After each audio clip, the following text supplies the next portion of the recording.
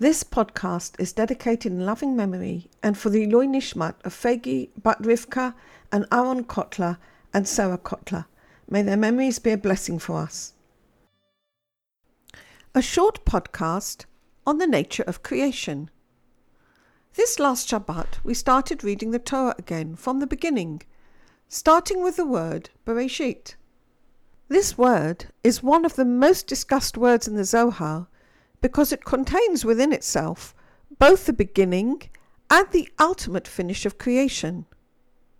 It contains the Sodot, the inner meanings of the origin of creation, the inner meanings of the nature of creation, and the inner meanings of creation's ultimate destiny. In this short piece, we're going to consider one aspect only. The word bara, that is found by dividing the word Bereshit into two. In this short piece, we're going to discover what happens when we divide the word Bereshit into two, bara, shit. The word bara means creation.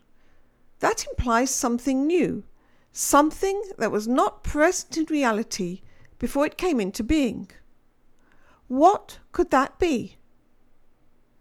The Holy Ari teaches us that prior to creation, reality is entirely filled with the limitless light of God, His goodness. Since this goodness contains all that is, the only new creation that can possibly be is in fact a state of emptiness. We say in the morning prayers, Yotzer Or Uboe Choshech, who forms light but creates darkness.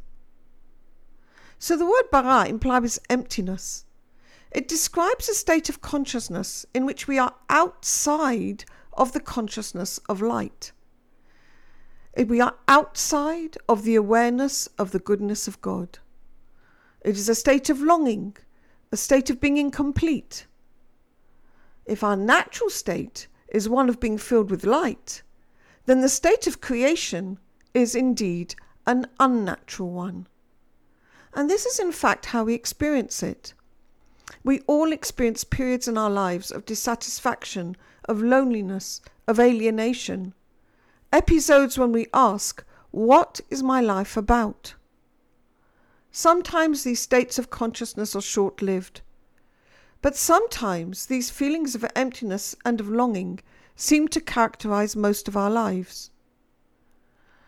Sometimes we try to deny these times and to fill them up with something to distract ourselves from our unease.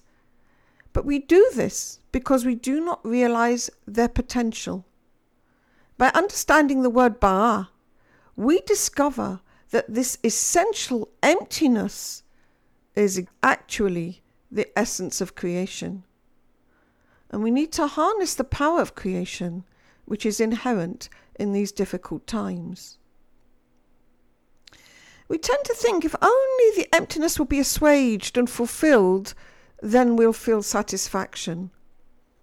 But the truth is, since the moment of Tzimtzum, when the vessel of the Ein Sof decided it preferred to be a giver rather than a passive receiver, when it decided it wanted to become even more in harmony with the Creator, even more in unity with the Creator, our work has changed. Instead of longing to fill the void by looking for the light, our task is now to change the nature of the vessel itself, to change the nature of creation. This is called, by the sages of the Zohar, Tikkun HaBri'ah, the rectification of creation. When we feel lonely or sad, our job is therefore not to distract ourselves, but to focus instead on changing the desire.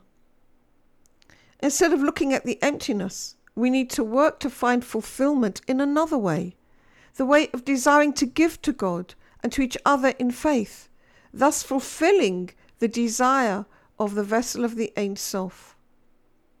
This corrects the creation by changing the direction of the vessel from one of receiving to one where it gains affinity of form with the Creator.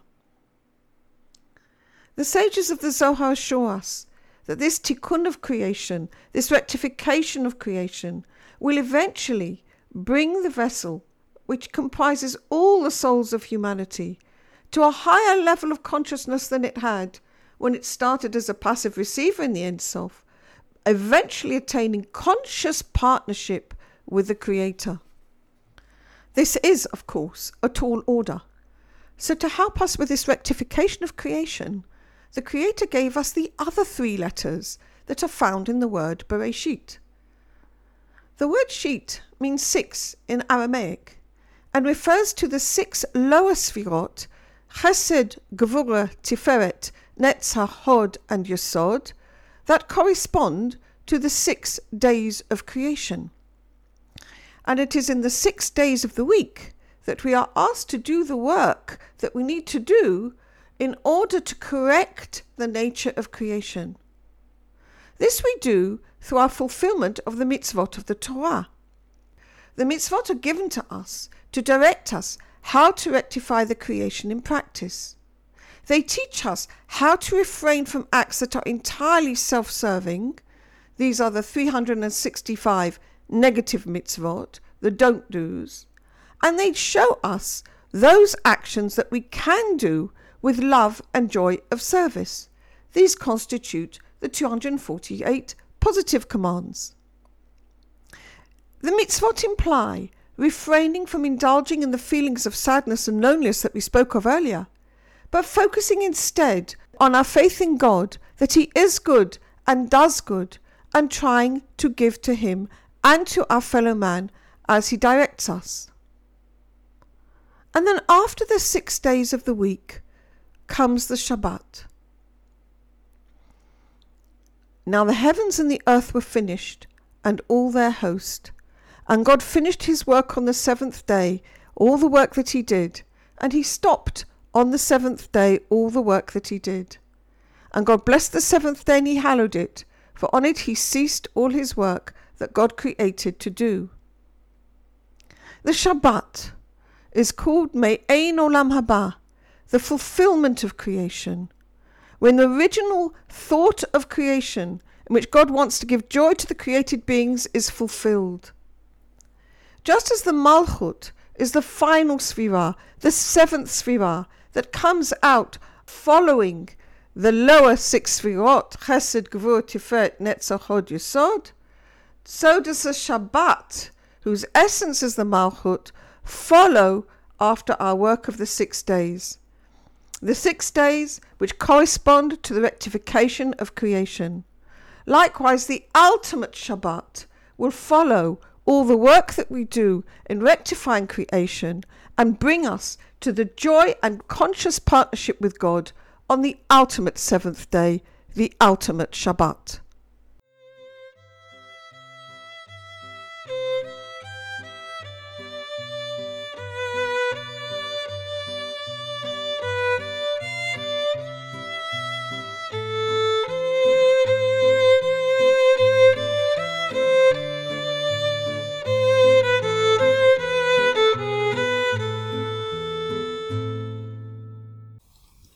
This audio recording is brought to you from the Nahora School, established by Yedida Cohen for the study of the Kabbalah as taught by Rabbi Yehuda Leib Ashlag.